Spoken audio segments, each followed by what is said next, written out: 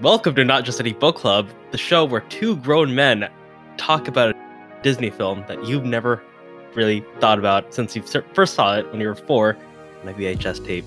I'm Justin. I'm ready to talk about Oliver and Company for Dickens Month, or Dickensian Month. Whatever. I'm Pierce. I'm also here and ready to talk about this movie. Oliver and Company. Have you ever heard of it? I don't know, but you've no doubt heard the song that I think you may have heard the song. I don't know how old you are, but I've definitely heard the song. Why should I worry? That's really all I remember. Why should I worry? After that movie, you just tune out. That's all you're gonna get. That's all you're gonna get from me. I think this is the first time I've heard Pierce sing. Oh wait, no, it's not definitely not the first time, but we've literally played Rock Band together. I'm pretty sure. Yes, we have. Well, yeah. Well, that's all you guys are gonna get. Oliver and Company. It's a very, very, very loose adaptation of Oliver Twist, and yes, I've never read it, so we're focusing solely on the movie, not focusing on the merits. And neither of us picked it for next week, so yes, yeah, that as well. And of course, I've never seen the musical. Yeah, all I know about it is the little orphan boy going, "Can I please have some more, sir?" Or whatever, with a pudding cup, porridge cup, whatever it is. I don't know. And now, after watching this movie, I'm like, I don't plan on seeing it ever. So thanks, Oliver and Company. Yeah. Justin apparently hated a Disney movie. Well, to be fair, when Justin's an Oliver and Company hater, is what I'm hearing. I have yet to see an Oliver and Company liker. Well, I mean, you're here. You probably thought it was subpar. Yeah, I mean, I sent you a message that was basically like, yeah, if I watched into a theater and paid money for like a movie theater to watch this, I would have been disappointed. But it's fine as like a movie to just like put on, like a VHS or in the old days, or like now, just like you see it on Disney Plus. Oh, it's an hour, you know. Not. There are definitely worse ways to spend an hour of your time, but it's definitely not the most fulfilling because Avatar episodes, they're 20 minutes long and they're full of great stuff. Show your kids that instead. Well, you know, maybe not the same audience, but you know what I mean. This movie's boring. Hey, here's my opinion, okay? The first 20 minutes is actually great. It's actually very good. Great is great. Okay. Well, the thing is... all the way to Why Should I Worry is, if you won't say great, very good, okay? After Why Should I Worry... Okay. Probably, it feels like the wind's out of the sails a little bit as soon as Why Should I Worry is over. Okay. But I think it's still pretty good until after we first meet the like cigar smoking boss guy. And then after that, the wind is taken out of the sails more, and the middle is and then I liked the end also, like the last like 10 or so minutes. We should go a little bit in order here, but yeah, but I didn't say anything about what actually happens in those sections. I just gave sections and how I was feeling during them. Well, not much really happens. Well, yeah, it's an hour, and they tried to condense a like 500-page novel into an hour-long movie. So, and they really didn't do a great job. Anyway, okay, I don't think you could do a really great job. Okay, with that, but hold on, I have a problem with that first sentence. The opening song. Do you remember the opening song to this? Yes, I remember the opening song. It wasn't. I don't think it sucked. I thought it was called "Once Upon a Time in New York City." I thought it was okay. I was like, oh, I forgot about that part because I did watch this before a long time ago when I was really, really young. I remember really hating that song. I'm like, really? Because I actually didn't like pretty much any song after Why Should I Worry. Okay. Well, yeah, that's really generally. Apparently, the second favorite song, according to some critics, is what is it? The very funny song, the quote unquote very funny song with the girl, the female dog looking herself in the mirror Oh, and going. Perfect Isn't Easy. That song was awful. That was It garbage. was really bad. I don't know I what people are really talking hated about. that I song. hated that too. Yeah. It was like annoying. It was like why do I Yeah. care about this character being egocentric? I just met them. They're not being set up to be like a villain or anything. Just like they're just here. Like, I don't know. Yeah. Again, we're not gonna analyze this too deeply because it's an hour and 13 minutes long and none of it's very good. Because my main problem with the movie is just like Oliver is just not an interesting character at all.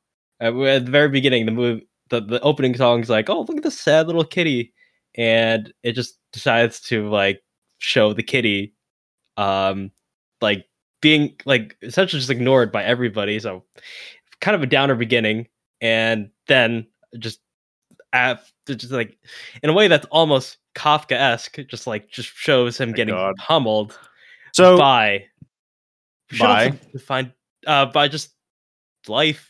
It starts Yeah. raining, and now he's an orphan. So here's what I'll say about this: is I read a bit of an article about comparing the two movies, or the book and the movie. Or I guess if you wanted to do an Oliver Twist movie, you could say the two movies. Anyways, Oliver Twist, basically Oliver and Company really condenses the beginning. Like the beginning of the book is just like things are bad for Oliver, basically. Like stuff goes down and it's not good for him. And then he meets the gang quite a bit like Cat Oliver meets the gang pretty early. It's like 5 minutes in and he's meeting the dog. The Billy Joel dog. The Billy Joel dog, furry Billy Joel. But in the book apparently that's not like, it wouldn't be the first like 5 minute or whatever equivalent amount of the book. Well, it definitely shows because this movie is essentially just on fast forward, going from plot to plot, no, to beat, not even slowing down, and just because Oliver has basically nothing to work with because no character in this movie has really any character development aside from like the one scene where they're all together with Fagin. Other than that, it speeds up and no one is giving any time to shine. All the characters are just archetypes, not even like they're just gimmicks because we got the really problematic dog that is definitely Which one? stereotype. The Chihuahua. Yeah. I would say okay. Here, I mean, listen. If a Hispanic person, right. If a Hispanic person wants to correct me, that's fine. Go ahead. I'll retract this. But like, I feel like it's within the like Speedy Gonzalez realm. You know, Okay. like Mexican people love Speedy Gonzalez. They were upset when Warner Brothers was going to take him away. I feel like it's within that same like archetype. You know what I mean? Yeah. Except he was kind of my least favorite character in the movie, so who knows? I thought he was okay. Yeah. The character probably wouldn't fly ish today if it was being made now. Right now. No. Well, but whatever. It's a character that tries to hit on that what was that female dog name? Rita? Was that the girl dog's name? Yeah. I think that was the Georgette. Yeah, Georgette. Yeah. Rita was the one in the gang already. Yeah. I cannot discern any of these characters. Okay, so here's what I will say about your complaint about archetypes. I think that is obviously partially the runtime's fault. Yes. Like that's obvious. However, I do think it's also quite Dickensian, if you will. From what I read, Okay. Because Dickens apparently is very like a lot of his characters are very black and white, good or bad. Mm. Like he doesn't use a lot of like there's not a lot of gray for his characters. And Hmm. you can kind of see it. I mean, like I can already see it in Great Expectations. Pip from the time that he's like the main character in Great Expectations, from the time that he's like very young is like speaking in he's still a child and it's like shown that he's kind of childish, but he's also like writing in like long-winded very complex sentences. There's no like Verbose. he's very verbose. And then he goes into the city. I read this chapter I think around the time I watched the movie. He goes into the city and he talks about how he goes like on a like a boat sailboat thing with like some people that he met in London, and he was like, "Oh, I'm very good, or I'm very adept at some skills that you might not think for like a rural boy." Um, so like Pip is being set up to be this like great. He's good at everything, right? Hmm. Everything that he's gonna do in the book, he's gonna be really good at because he Mm. is the main character and he is good. Um, so like to kind of fall into that archetype, I feel like is kind of fall into an archetype and just follow through on that is Dickensian in a way. I also do think that there at least was some character development for Dodger, the leader of the gang. Mm. The Billy Joel Um, dog. Billy Joel Dog. Yep, he he learned something to not to be more accepting of people or something. I don't really remember Yeah. that he was a bad person for like or bad dog, I guess for I think it was prejudiced or yeah. something. I don't remember either. Don't worry. I don't remember. I haven't actually put much thought into what the exact lesson is, but for It's there children, somewhere. he was mean to Oliver, and that was bad. And he learned that it was bad. Yeah, Billy Joel sure is cool.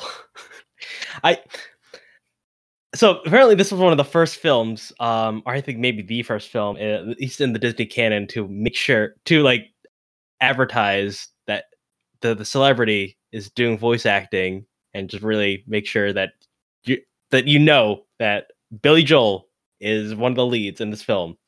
And really that also I think maybe works to its detriment because it's using celebrity casting to supplement any kind of personality. Because Dodger, he's just Billy Joel dog and it's really cool. And apparently they kind of aimed this movie towards parents in a way because they wanted to keep the parents entertained to watch this really boring movie by saying, "Hey, here's Billy Joel." And I don't know, I think this is like at the peak of his at a celebrity status, I guess. I don't know. I think this was like a year before We Didn't Start the Fire. So yeah. There's not much depth there, and I don't think Billy Joel can act really well. This was his first and last acting role where he's played anybody but himself. So it kind of shows because every line he says is just very bland and or not much expression. So the lesson I learned from this is just like that Billy Joel's not a good actor. I thought he was fine. Basically, Every, that's my review of the movie.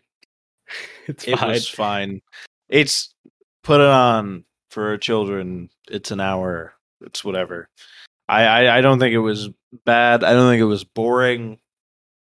Necessary. Some parts were, but Yeah. I don't know. I think the main problem with the movie is just it feels very like Weightless. probably in between everything from um probably the scene where the guy falls off the dock after like being given 3 days up until I actually kind of liked the sequence where Oliver was like in the rich person's house. Is it? Um I mean, like the song that they played. Not the song. No, I like no. the montage. I like the montage. I See, thought the montage was yeah, cute. not the song though. The song, I think that might be my least favorite. It's just like the kid actor. No offense, didn't do a very good job of singing. but I thought the montage was nice. But so everywhere from when the guy falls off the dock up until the montage, and then probably from the montage until after Oliver is like saved by the gang. Mm. All of that to me was like meh. Like it felt like there was less care put into it. Maybe I like that's a hard thing for me to really say. Like it just really kind of fell off the track for me after Why Should I Worry for a while there, and they didn't put it Peak back at the on. beginning. It Yeah. yeah. And honestly, I've heard the song so many times, it does not really make an impact on me. So, what do you know? Well, this movie basically was nothing to. What is your favorite Billy Joel song, by the way? I don't know a lot of Billy Joel. I have to look up this. I know I have one, and I cannot remember the name of it. He's gonna say So Piano Man. I I'm bet not he because is. I know the name of Piano Man. Scenes from an Italian Restaurant is mine. My Oh my god, opinion. Uptown Girl is a classic. I wasn't thinking of that one, but just like that is a classic. What a classic song. God, Piano Man came out in 1973. Nuts. He was really popular for like 2 decades straight because We Didn't Start the Fire And came out in 1989. yeah, and all he does now is just play at Madison Square Garden. That's all he does. Really? Yeah, I don't think he's made a new song. It's just like, hey, I'm gonna play Madison Square Garden, sell out every single time. So God, I actually don't know because I see Only the Good Die Young. I really like. You May Be Right is very good. I don't know. I haven't listened to enough Billy Joel. I don't think to like really pick out because I mean I've listened to enough to like recognize most of these songs, but not enough to like have a favorite. I guess. I was just saying that out of curiosity. I mean, if you have the time, scenes from Italian Listen to more. Restaurant. Yeah, I've heard scenes from Italian Restaurant before, but I think only like once or twice. I don't really remember it. it's a good song. But yeah, a lot of his other songs, especially songs from the album The Stranger, a lot better than this one. It just sounds very poppy. And after, I mean, it is the best song in the movie, but it's not a song that I'll go home and start humming.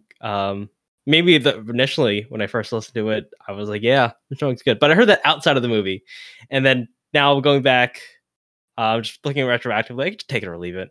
Whatever. After I finished the movie, Emma started getting annoyed because I kept singing just like the first line of the chorus over and over again. Okay. Well, I mean, I guess it made an impact on someone. Yeah. I guess that's one takeaway from the movie. There's one good song, and the rest of it was I think that there's enough here to make this worthy of like a watch. One watch. Yeah. not a It is must watch. it is a movie in Disney history. And if you are a person who enjoys Disney movies, give it a watch. How it to your has this helped kids. you understand Dickens? Really? Like, I will say some of the comparison has helped me to Oliver Twist, which I haven't read, but reading the comparison has I think helped me see some of the stuff, like the thing that I said about Pip being so good at everything. Like he's the good guy, he's the main character, okay, he is Oliver, good, so he is there's good at nothing stuff. to Oliver. Oh, at least in this version, he's just Yeah, there. that's definitely the fault of the movie. But he's also like a kitten. I feel I like don't know. I think he should show some personality because he's the star of the movie, and then I the don't Billy know. Joel dog is just like has more personality. He's barely in it. Well, not barely in it. He's just he's not in it enough for him to Well, be a starring okay. role. So here's the thing. If the movie was longer, I agree. But from what I read about Oliver Twist is that the thing that they specifically pulled out for this Oliver is that all he wants is to be loved and have a family. And that is true apparently from what I've heard of Oliver Twist. Like the character in the book. Mm-hmm. So for an hour movie to just pull that one aspect out and focus on it for that one character, I think is actually fine, especially because I would say in this movie the gang, like you have like an ensemble. You don't really have a singular main character. It is called And Company. Yep, and company. I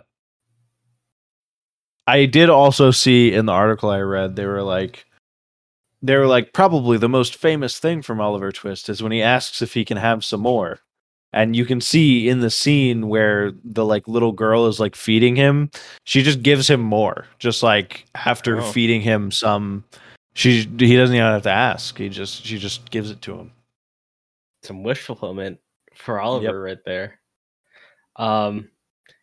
Yeah, I mean, I guess I even like if you were to tell me this is a Charles Dickens adaptation, I probably would like, it's a very loose adaptation. A lot of it is just like scenes together, stitched together, really fast paced. Nothing, it's really, it doesn't feel faithful even without reading it. Yeah, and it's an homage to Dickens more than an adaptation, I would say. Yeah, and really from what I was reading about the comparisons. Yeah. Welcome to Not Just Any Book Club, where we read about books instead of actually read them. Don't worry, we actually read 2 Dickens books for next week. Don't worry, come back for that one. Yeah, the thing is, just like the only conflict in this movie, besides Dodger trying to get Oliver back, is just like between Fagin and Sykes, and that's very divorced from the actual movie because it's at the beginning and it's kind of at the end. It just shows up. Well, here's what it's not the focus. I know. Yeah. Here's my detraction from that is that it's background for the animals is the thing. Yeah. Like it's not. I mean, like Oliver gets lost and that is their focus because he's in the gang and they need to save him. Whereas like they have a few days left to fix that other problem and then it gets pushed up because the guy comes up with that whole plan of like selling Oliver back to the family. Yeah. I don't know. It is true that it's just really, it's not the focus. Fagin Sykes' conflict.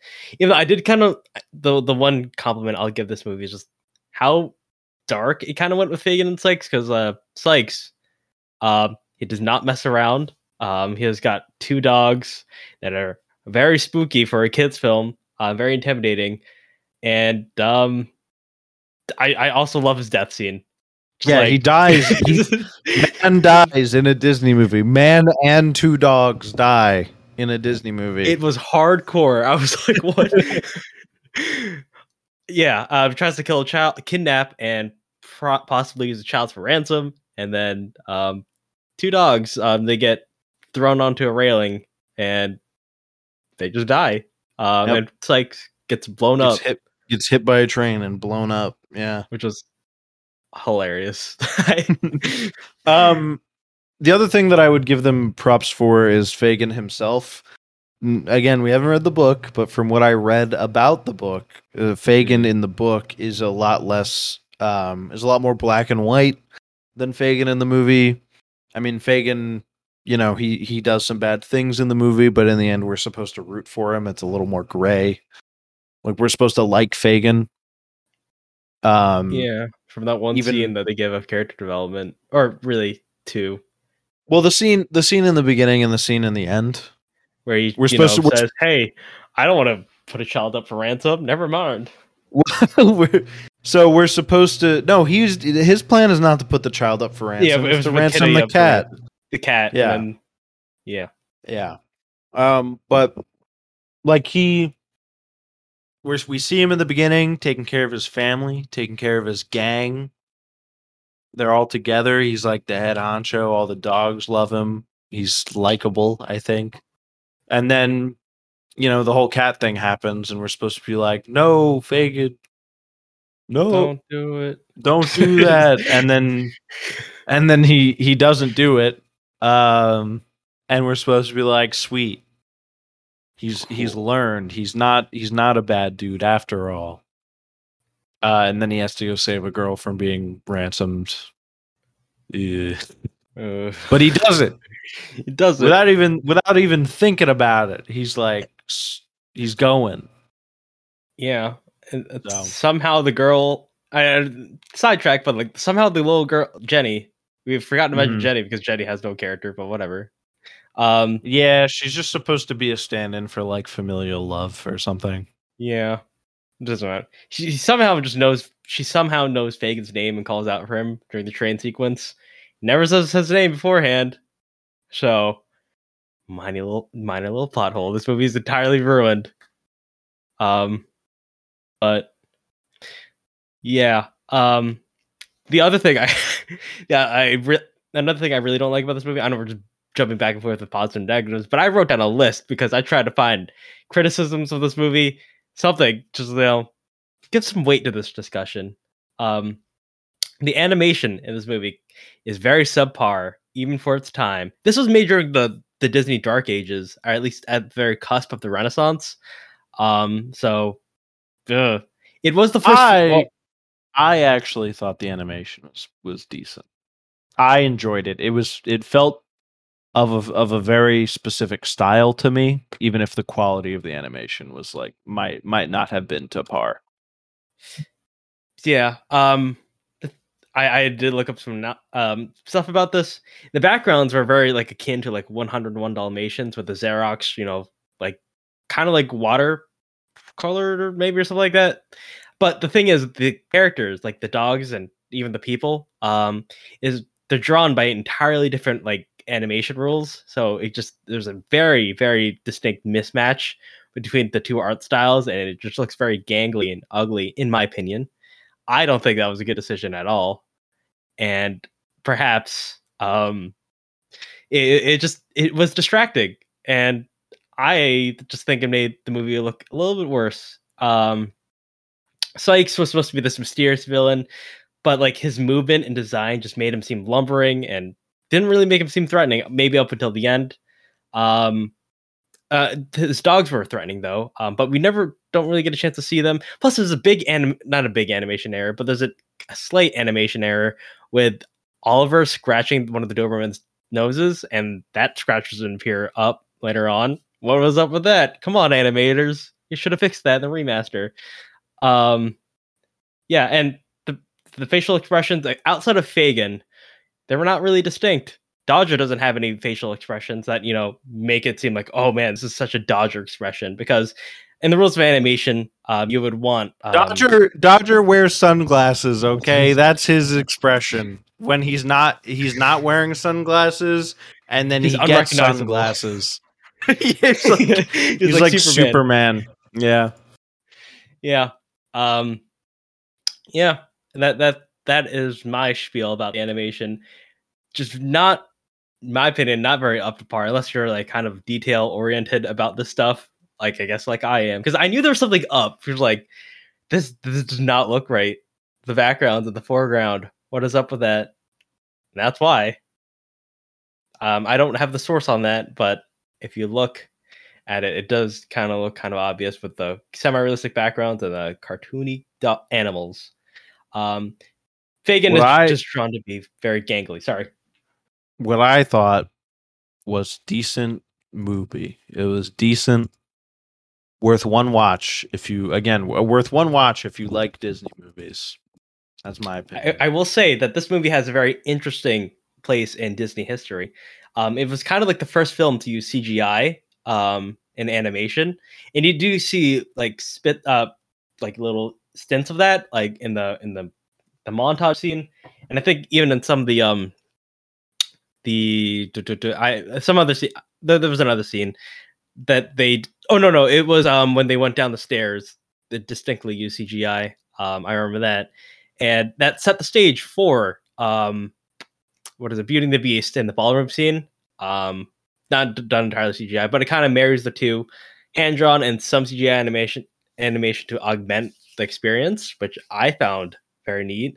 And it also, since this movie was a success at the box office, it made Disney more likely to do more animated musicals, which kind of set the stage for The Lion King. And I forgot what the first movie was of the Disney Renaissance, because this The Little Mermaid. Yep, that made them want to do more Broadway style musicals, because this is kind of set like a Broadway style musical, not the songs itself, but the structure. So you get the reprise and then like the ending repeats the same song at the beginning.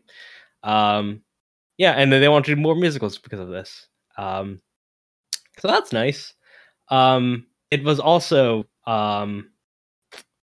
there's another thing about this movie, which this movie was released around the same time as Land Before Time. It beat Land Before Time, but really kind of remember Land Before Time a little bit more than this movie. So there's that too. Also, the first movie to use McDonald's tie-in marketing. So you can thank this movie for that. And James Mangold. Hold on a second. The Land Before Time was like a whole franchise. Yeah. But so, like, of course, you remember The Land Before Time. Oh, you mean specifically the movie? I was just saying, like, of course, Land Before Time is going to be more remembered than this movie because it was like a franchise of things. Well, I know they made, I think, over 10 sequels to The Land Before Time. They all went straight to DVD, and I don't think they're very well remembered. But they had a TV show that was that's remembered. A TV show. Yeah, I'm pretty sure. I might be wrong about that, but I remember watching a lot of Land Before Time on TV. It is actually a very interesting movie. Not mainly because Don Bluth separated himself from Disney. He used to work for Disney, and then he formed his own company. And I think this was one of the first times, I think maybe the first time, where he released a movie and it had to compete with a rival company, Disney. So with his former company that he worked with. Don Bluth isn't as remembered today. He did All Dogs Go to Heaven and American Tail, which I think is an underrated, underappreciated film. But it was like the DreamWorks and Pixar of the day, I guess. Maybe Illumination is somewhere in there as well in that conversation. I don't know. The funny thing is, I always hear about Disney Dark Age and whatever, but I actually like I haven't seen the other two, but I liked Oliver and Twist. I thought it was okay. I remember when I was Oliver and Company. Yeah. Sorry. Oliver Twist. And I remember liking Fox and the Hound when I was younger. Actually. I may watch it again with a more active eye and see that it's actually don't ruin it for yourself. Actual garbage, but I won't ruin it for myself. Until maybe I have a kid and try and show it to it, and then I'm like, wow, that was bad movie. but for now, the memory remains untarnished. And keep it that way. Also, Brother Bear. Sorry, I'm looking at the eras. Brother Bear. What a good movie. Anyways, also, before we finish up, do you have anything else you want to say about Oliver and Company? I don't think so. It's we have not very different opinions. I just thought it was my opinion was that it was okay, and yours was that it was like bad, like slightly bad, basically. Kind of boring was your opinion, and mine was that it was fine. Before we finish, since we're talking about Disney this month, one thing that I need to reveal for all of our fans and listeners is that this guy over here. Oh no! he doesn't think that The Lion King is the masterpiece that everyone else thinks it is. He gave it like a 7 out of 10 or something. Oh no! I guess everything I've said in this episode, just like completely disregard it. Because this guy hates the Lion King. Get him out of here. Get him out of here. Maybe I'll watch it again now just to spite you. Maybe I'll watch it again. And maybe this episode will be outdated because maybe I'll like The Lion King even more. Yeah, maybe you'll rewatch The Lion King and realize that everyone else is right and you are wrong, and it is a masterpiece, and it is Disney's best film. Sure. Maybe. That's my opinion. Yeah. Also, we both hate Disney as a company. Disney, please stop buying all our properties. Disney, fix yourself, please, God. Don't. You're Nintendo, but for movies and now TV, I guess. So stop it. Probably theme parks. I don't know. And also theme parks. Yeah, maybe. Well, Nintendo also has. They don't have a theme Nintendo park, Land, but they it's have Universal. No, yeah, Universal. Well, it's in Universal, but it's also like Nintendo's heavily involved. I'm sure it's got some bad stuff about it. Yeah. Anyway, we like your movies, but for the most part, couldn't. Yeah, Star Wars, nah. But oh my God! Actually, this is the perfect thing to talk about The Lion King for. I was looking up on Wikipedia something about The Lion King's theatrical release because I remember it being that The Lion King was not expected to be anything. Like they didn't think it was going to be like a big deal. Movie? What? They just didn't think it was going to be a big deal. Sleeper hit. Yeah. But I just read development of The Lion King began in 1988 during a meeting between some different names while promoting Oliver and Company in Europe. That's funny. Oh, what a funny coincidence. Well, TLDL, Oliver and Company. It's lukewarm at best, mediocre at worst, mediocre to bad at worst. And it has had some ramifications to Disney's history. I may not like it, but now we can't remove this movie from history. Otherwise, it's going to have a butterfly effect and completely cause Disney to fold over. What would happen if this movie never existed? James Mangold, he wrote this movie. He helped write this movie. We would not have Logan if it wasn't for him. So, the writer of Logan, the director of Logan, I think, worked on this movie. So, good for him. Yep, good for him. Yeah, but a Dickensian episode this was. Oh yeah, just to finish my, I feel like I have to explain the Lion King thing I said. The Lion King's release in the US was a limited release. It played in only 2 theaters. Wow, that is Yep. The wide release followed on June 24th. Oh, and 2,000 screens. It followed it was a full week later. Jesus. So it's a long time for a wide release. No? Am I wrong? I just remember hearing that they did not think that it was going to be huge. I'm trying to figure out why or where I possibly could have seen that. Anyways. Yeah. What a movie. This was. Yep. Are we closing this off? Yes. You can find us on Twitter at NotJustAnyPod, where you'll find information on this show, as well as one about tabletop RPGs, if you're interested in that. Please give us a like, a rating, whatever it is on whatever platform. We appreciate it, especially if it's good. Yeah. Am I forgetting something? Oh, join us next week for Dickens, and then we'll announce the following month next week. So tune in for that. Goodbye, Prometheus.